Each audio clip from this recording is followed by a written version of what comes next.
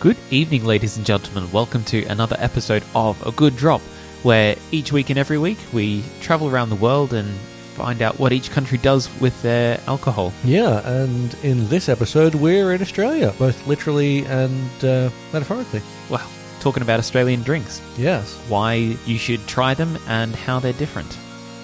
I'm Stu. I'm Michael. Cheers. Cheers.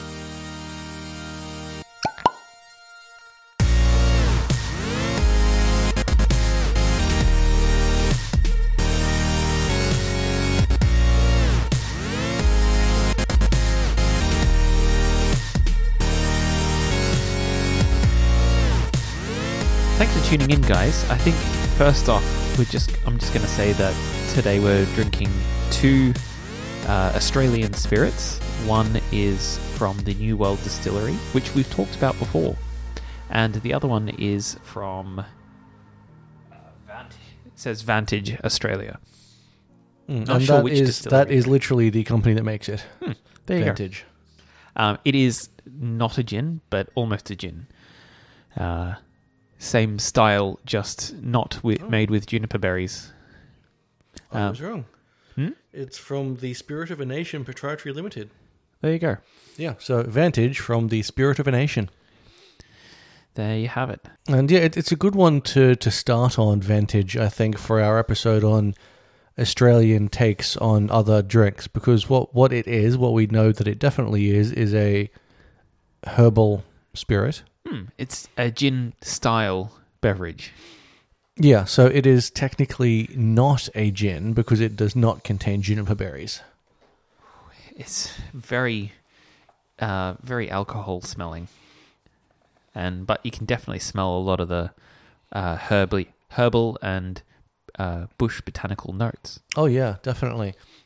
And yeah, they call it an infused botanical spirit, which is literally what it says on the label, is described as being light and fresh on the palate, with Tasmanian mountain berries, Australian lemon myrtle, and Australian mandarin oil blended to create a unique, crisp taste. Now, they say that the Australian lemon myrtle imparts a fresh and cooling sensation in the mouth, while the aromatic flavor concentration and complexity imparts a soft citrus undertone and aroma with a smoky bush flavor. Now, they also say that the Tasmanian mountain pepper berries, are blended to add a peppery back-of-the-throat warmth and delicate spice, while the Australian mandarin oil helps balance the drink by sweetening and highlighting the lemon myrtle citrus undertones and complementing the pepper berries to give a pleasantly smooth aftertaste. Now, this drink has actually won several awards in the last couple of years. It won a gold medal at the 2017 San Francisco World Spirits Awards. That's a good sign. Yeah, and it won second place gin martini in the 2019 World Cocktail Championships. Gin martini. It's not a gin, though. And then it also, at the BTI Chicago World Cocktail Championships, won the gold for World's Best Gin Martini. So, despite not actually being a gin, when used in a gin martini, it apparently works better than gin. Well, the only difference in this drink between it and a gin is the lack of juniper berries. It's essentially the same drink. Yeah, it does taste a lot like gin. It's very nice. They're right on the lemon myrtle and mandarin oil flavors, for sure. Yeah, and it's sweet and it's smooth, and yeah, it's got that little bit of a burn and that immediate warming sensation. It's not as bitey as I expected. You know, it smells like it would kick you in the teeth. Not this one. No, because it's not like it doesn't smell nice. Like, you can smell the botanicals and the sweetness and the fruitiness, but it's also quite clearly an alcoholic drink. Yes, it smells very alcoholic, like you first said. So it's Yeah. surprising that it doesn't taste that alcoholic. They have balanced it well to be as smooth as they say. Yeah, I'm very impressed. How much does this go for at our favorite bottle shop? It's about $70 a bottle. So this is between good drop and top drop Yeah, territory. but between good and top territory, yeah. And I would probably, just from tasting it like this, I could easily see choosing this over another gin. It has the sort of flavor profiles that I generally find myself looking for in a gin, just without that distinctive juniper taste. Yeah, and I guess you could definitely pick this if you don't like that juniper flavor, but like the other parts of gin.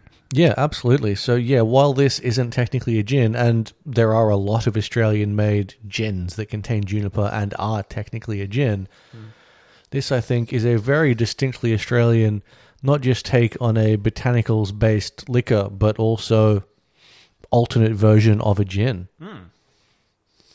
Yeah, and I think Australia needs more spirits like this. We need more spirits using native botanicals because we have a distinctive array of plants. Oh yeah, there's so many things that grow here that not only aren't native to anywhere else, but just wouldn't grow anywhere else. Yeah, and they have a particular scent which is easily recognizable, like eucalyptus, for example. I don't know if you can get eucalyptus spirits, but just having a eucalyptus tree surrounding the plants that you're harvesting from still imparts a note. Yeah, absolutely. And certainly lemon myrtle, while it has a slight lemonness to it, has a very distinct flavor that you wouldn't get from using lemon zest or some other kind of citric element. No, it's softer. It's a softer lemony flavor. Yeah. Yeah, and even that peppery warmth that they describe from the Tasmanian pepperberries. I don't think I've quite tasted anything like that in a drink before either. Yeah. Yeah. So comparing this to, say, what would be the closest? A London Dry would probably be the closest style to this drink. What do you reckon? Yeah, I think so. Like, this isn't particularly dry. No. But flavor-wise, if we're talking like the flavor notes, yeah. Or a dry gin, at least. Yeah, it's very similar. I would say that it's herbier than the gins I've had so far. Maybe slightly more floral, more herby. I think possibly a little sweeter as well. It's not excessively sweet. You wouldn't drink it and go, this is a sweet drink. But if you compare it to, like a London Dry gin or something, it's definitely sweeter than that. Absolutely. So at the moment, we're drinking it neat. And we will, as we often have wanted to do, later drink it with ice to see what difference temperature makes to it, because as you would know from listening to us previously, temperature makes a difference to the flavor profile of a drink. Yeah. I don't know whether it needs it, though. Like, it's smooth enough that you can go without. Oh, absolutely, but I'm curious to see what it does, aren't you? Yeah. Like, I'm curious to see what making it cool does. I mean, obviously it would make it more viscous, because it always makes alcohols more viscous when you chill them slightly. Let me add a break and I can drop some ice cubes in our glasses.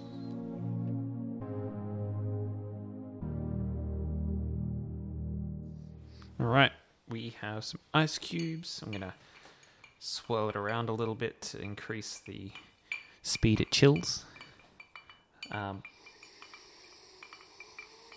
Immediately, it's hidden the first impression is that it's hidden the ethanol smell, that alcohol burn on the nose. Yeah, and it's very much bringing the sweeter botanicals to the fore. Yeah, much nicer, much softer to smell. Yes. Tasting wise, it's very similar. Yeah, I'm actually surprised at how little difference there is. Yeah. Well, it does say best served chilled on the bottle. So this is probably the... this is definitely the manufacturer's recommendation, the distiller's recommendation of how to drink it. And certainly, yeah, it smells better, but it seems like it makes almost no difference to the taste at all.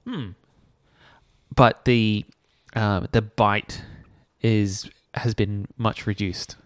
Yeah, it's still got that warming sensation on the back end, and you still get those very pleasant aftertastes, and the subtlety is still there. Yeah, but it doesn't kick your teeth in. Yeah, it doesn't feel like it's dulled the flavor profiles at all. It's just... Maybe a smidge. It doesn't taste quite as citrusy anymore. But it did take some of the bite out of it as well. Not that it had a lot of bite to begin with. No. Oh, no. But the bite that was there has been reduced even further. It's really nice to just sip over ice. Alternatively, instead of having a giant ice cube like I've got, you could pour it over a lot of smaller ones and stretch it out even further. Yeah, true. Yeah. Not bad. Well, I'd probably get it again. Give it a 8 out of 10. Yes, no, I will also happily give this a high recommendation. I'm trying to think how many bottle caps I've given my favorite gin so far. I think it was probably 9. Because I want to give this more than that. Really? I think I like this as much as the best gin I've had. So probably, whatever I gave that, I think probably a 9. It seems like a 9. I could see this in 9 territory, comparing it to other gins. Yeah. And, herbal liquors. I am quite a fan of it. It, obviously, just coming off our 100th episode, or 2-year anniversary episode, where I raved about the chartreuse, that was very, very herby. Like a savory herby. This is more of a sweet herby, if that makes sense. Yes, true. I mean, if I was given the choice between this and chartreuse, I would have this every time. Of course you would. You like gin. Yeah, that's true. Gin was right up there. That is true. All right, guys, we're about halfway through the episode, so it's time to switch these drinks around. We'll finish these off in our own time and pour some whiskey. Yeah, I'm looking forward to that.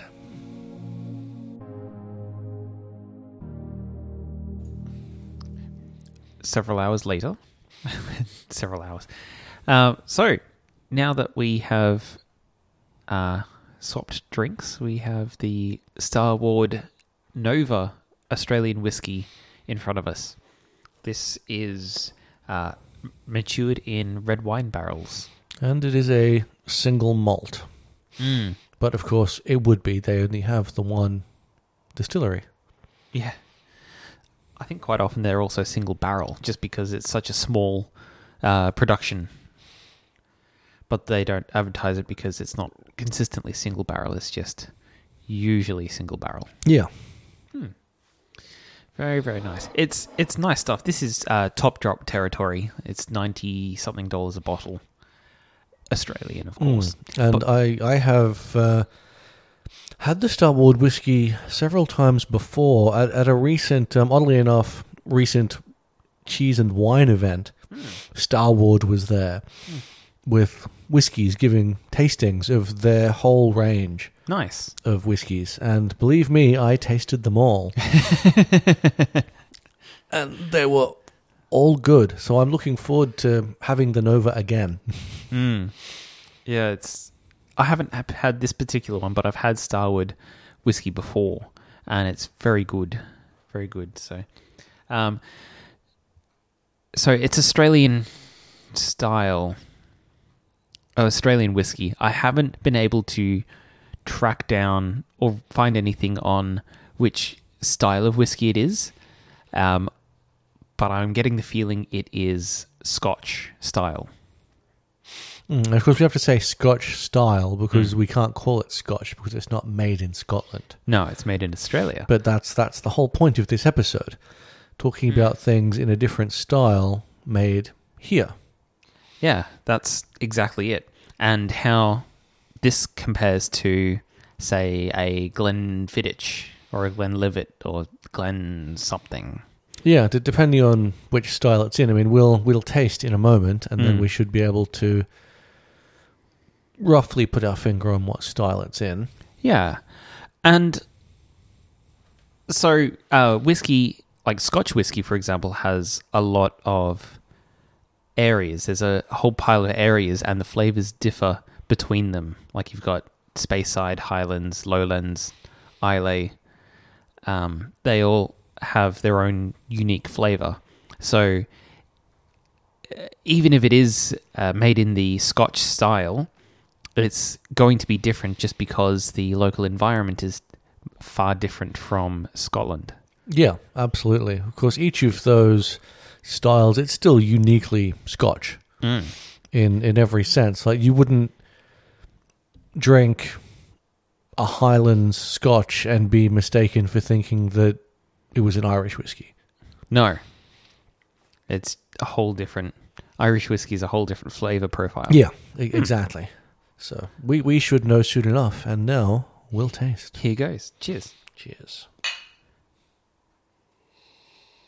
Oh, it's definitely Scotch Yeah, style. just from the smell straight up, it's got that spice to it that you expect to smell from a Scotch.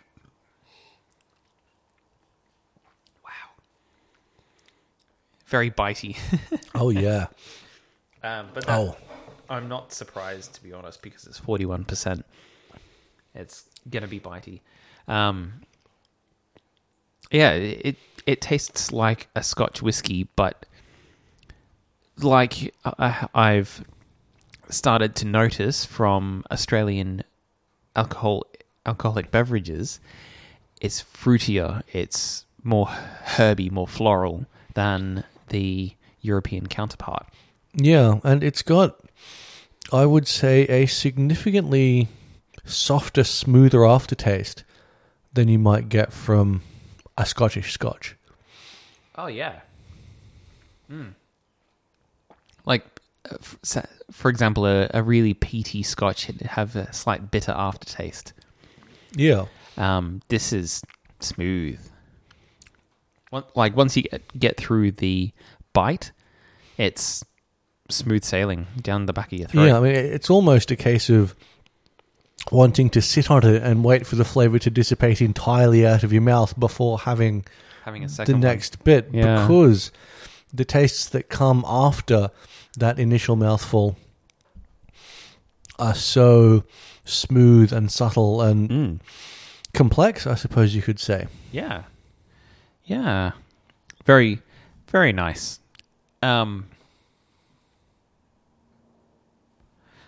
Suppose I'll say a bit more about this.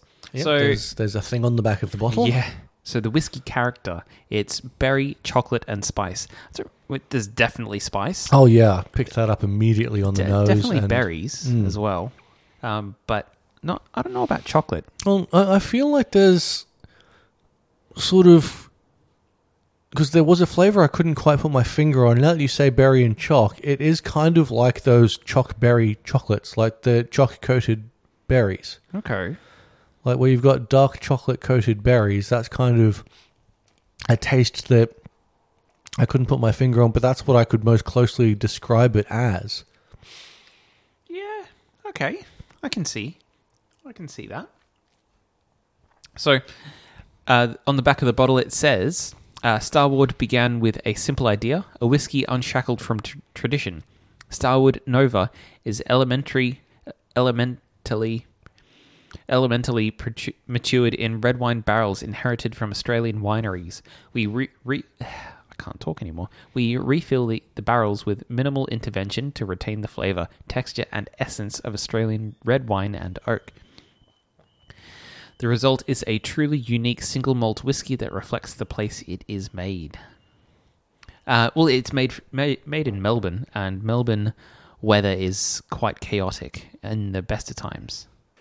Yeah, it is a city described as having 4 seasons in a day, and that does, as we've mentioned in some of our wine episodes, result in some very interesting characteristics being imparted on the things growing there. Absolutely.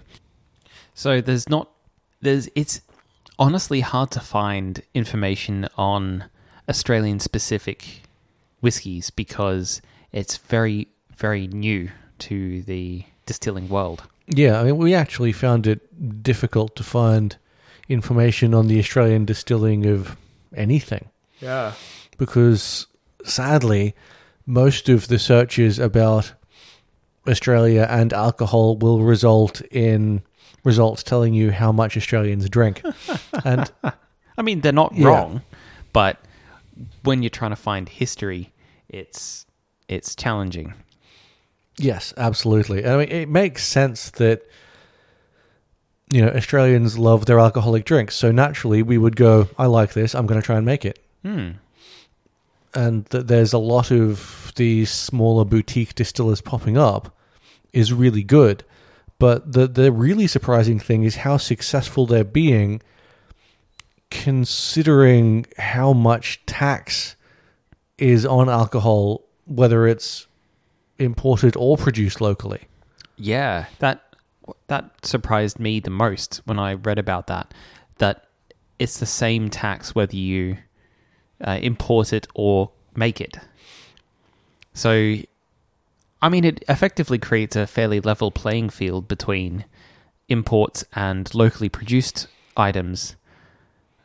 But really, we should be skewing the playing field towards locally produced stuff. Yeah, I mean, I see as a slight positive, if there's a positive to be found, it's that it forces the locals to compete at the same level.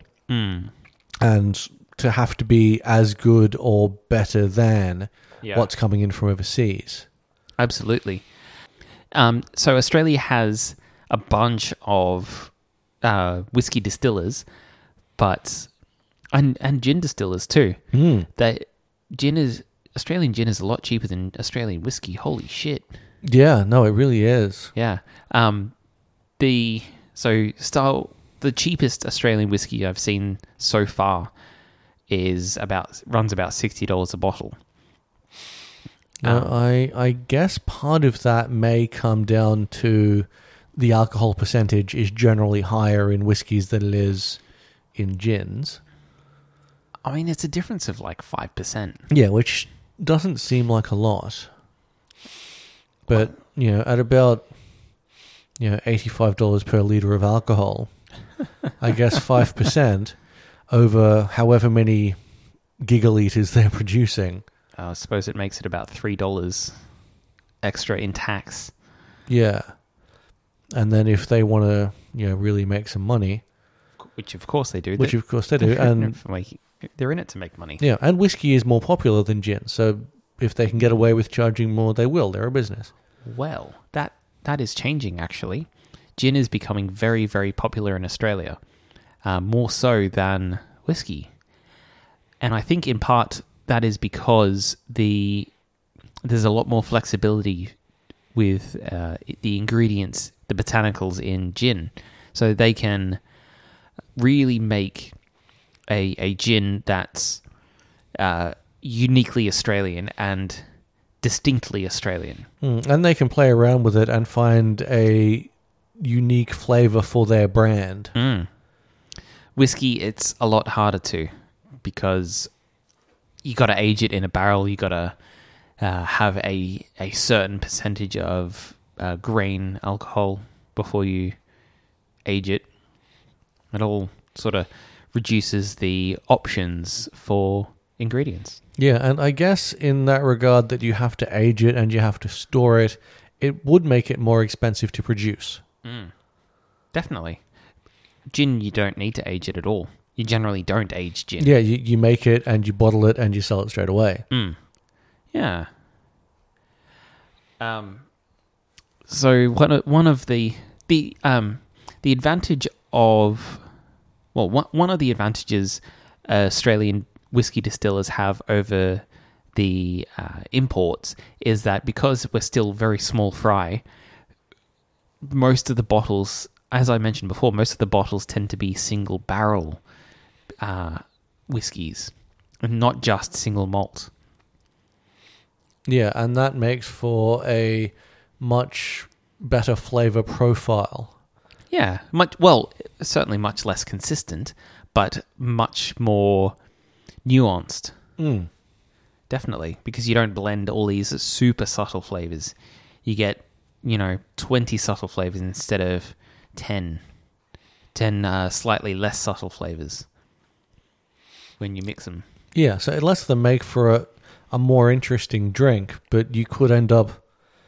we could buy a Starward Nova whiskey again in 6 months, and it would taste subtly different to this. Definitely, because it's made from a different batch. And one of the things they actually put on the bottle is the batch number. They put the bottle code, so you can look up your bottle online and see which batch it came from. That's a nice touch. Yeah, nice touch. And I guess we should try it with ice. Oh, yeah. Because we are currently drinking it neat. Yes. And we should also talk about beer as well. Yes. Beer and wine. Yeah, and of course we have sort of mentioned wine previously when we talked about port. Because obviously port has to be made in Portugal, but in Australia we have Tawny, which is still made in the port style. We just can't call it port. That's it.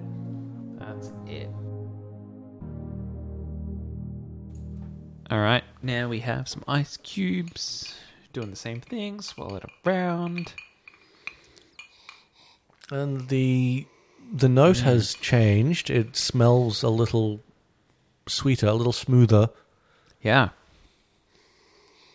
Smells like a whiskey on the rocks. Yeah, it does.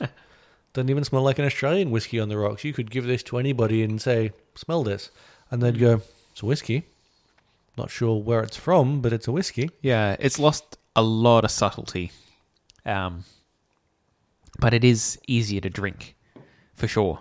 Yeah, a lot of the bites come out of it, but it's still got that kick in the back of the throat. And it still tastes a little more floral, a little more berry and chocolatey than you'd expect from a Scotch.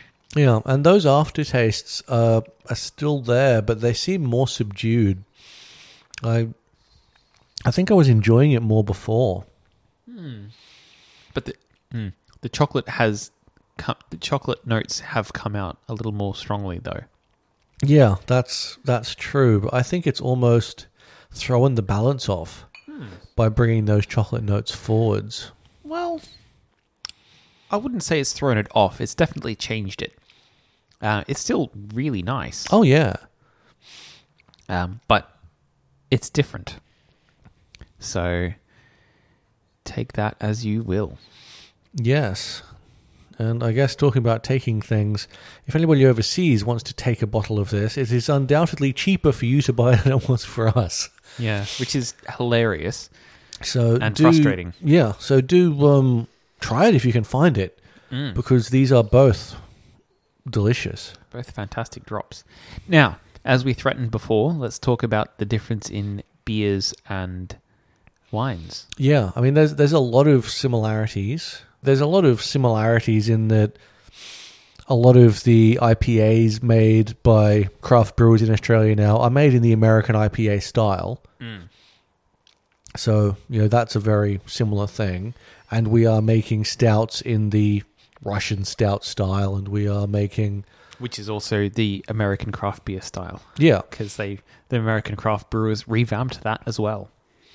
Yeah, exactly. So, but they still definitely have a distinctly different taste. Like, I've drunk American IPAs from American companies and, American lagers like Miller's that are nice if you want to drink a lager.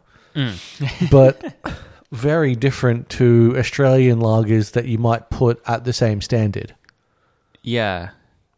Like, for example, the current most popular drink in Brisbane, in Queensland, Australia, is made by the 4X Brewery.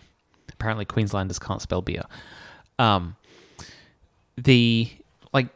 Just Australian lagers in general, they're all very, very refreshing, very light, very easy to drink. Still, fairly boozy, like 4.5% to 5% for a full-strength beer. Yeah, and they tend to have, I suppose, robust but simple flavor profiles. And I guess lagers specifically are just smoother.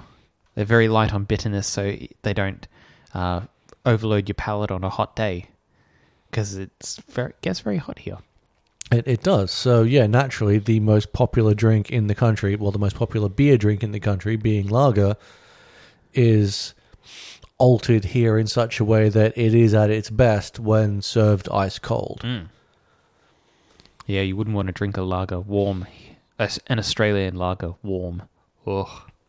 No, or even because even when it's just lightly chilled, it's not as good as when it's ice cold.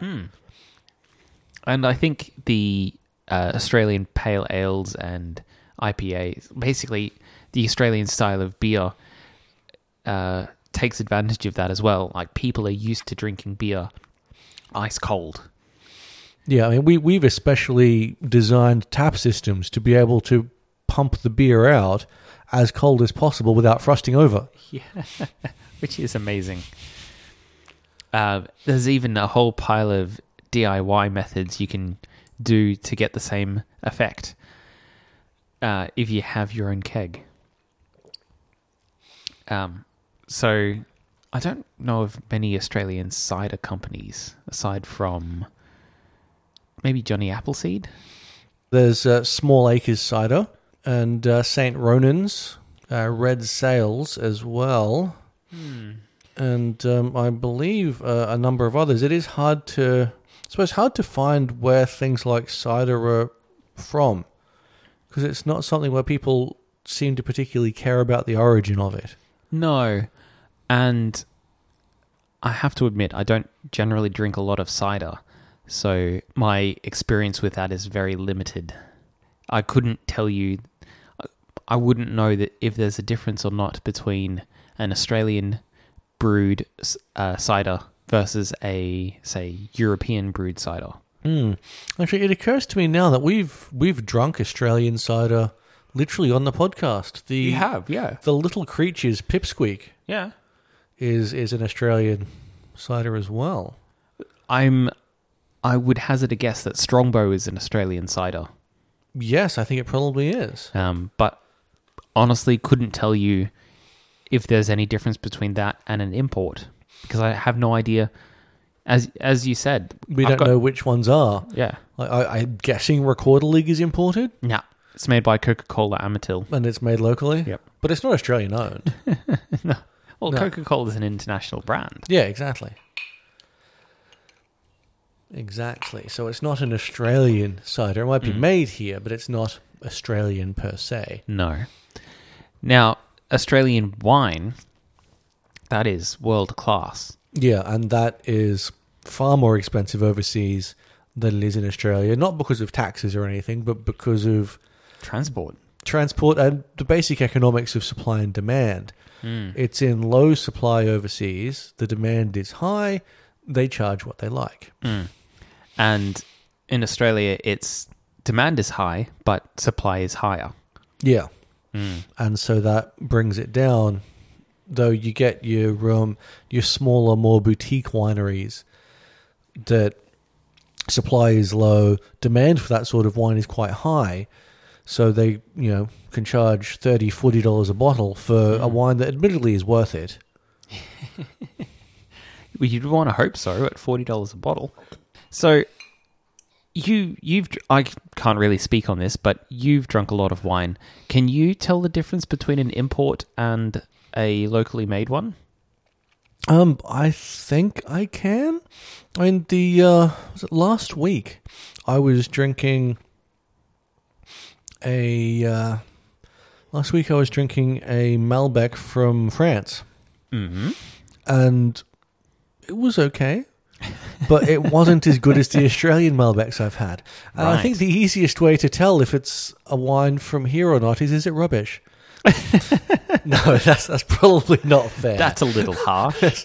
It's probably not fair, because I have had some absolutely delicious champagne. Yeah. Well, I've had a Tempranillo that's imported from Spain, and it is fabulous. Yeah, so I think with wine it's hard to tell, because to make it in that style, it needs to taste very much like that. Like, because it's made with that grape, it's going to have those similarities, and because they only ever grow those grapes in the areas where they're going to produce the best outcome. Yeah, it's difficult to tell. Okay, so there's no distinctly Australian note that you'd find versus a Spanish wine or a Italian wine or a French wine. The Australian ones, because of the hotter climate and the broader changes in temperature, will always get the characteristics that come from that, because your European wines are grown in a temperate zone. So there's not a lot of temperature change, and the flavour of the wine shows it. But I don't really drink enough wine that isn't grown in Australia to be able to say 100% yes, I'd be able to tell. Yeah. There was one wine we did an episode on. I remember saying something about the fact that it's grown in Australia means it gets both the... I think it might have been Pinot Grigio. Gets both the... no, it was earlier than that. Gets both the characteristics from a hot climate and a cool climate because the temperature swings are so big. Yeah. Yeah, so you end up with these broad, complex flavor profiles. I mean, theoretically, I'd be able to tell the difference. Theoretically. Like It's a good theory. Like the Malbec that I had the other day that was good but not great, and certainly not as good as the Malbecs I had previously. I think it was just really simple. That it didn't have the broad, complex flavor profile that an Australian Malbec has, for those exact reasons. That, you know, the grapes grown in Australia get the best of both worlds. They get the best of what comes from growing it in a cold climate, and the best of what comes from growing it in a hot climate. Yeah. Very interesting. I think that's pretty much it for the episode, though. We've run the whole gamut from spirits to beer to wine. Yeah, so that just brings us to the plugs and then telling you what we're talking about next time. So if you liked what you heard, be sure to hit that subscribe button if you haven't already. You can find us on your favorite podcast service, including Podbean, Stitcher, Spotify, Google Play Music, Apple Podcasts. We are A Good Drop, all about alcohol. Look for that beer icon. Yeah, you can also find us on the socials, Facebook and Instagram, as A Good Drop Podcast. And if you want to check out our backlog of previous episodes, you can go to our, admittedly, a little basic website. It's agooddrop.com.au. And if you've got any comments, questions, feedback, suggestions for future episodes, you can shoot us an email to agooddrop@gmail.com. Yeah, and now for our next one, it's going to be an interesting one. Winter drinks. Yes, thank you. We are talking about winter drinks, because not for us, but for the majority of our listeners, the weather is getting cooler, and there's a certain type of drink that you're going to want to be getting into, and we're going to talk about it. Yeah, things you can drink hot. Things that warm your soul. Yes. And I'm looking forward to that one. Yeah, I mean, things that even if you drink them cold will warm you up. Yeah. I think we're going to have to crank the air conditioning for this one. So we're sitting there shivering in our jumpers and sitting here shivering in our hoodies, sipping a hot mulled wine or something. Yeah, so be sure to tune in for that one. Yeah, looking forward to it. Until next time, cheers.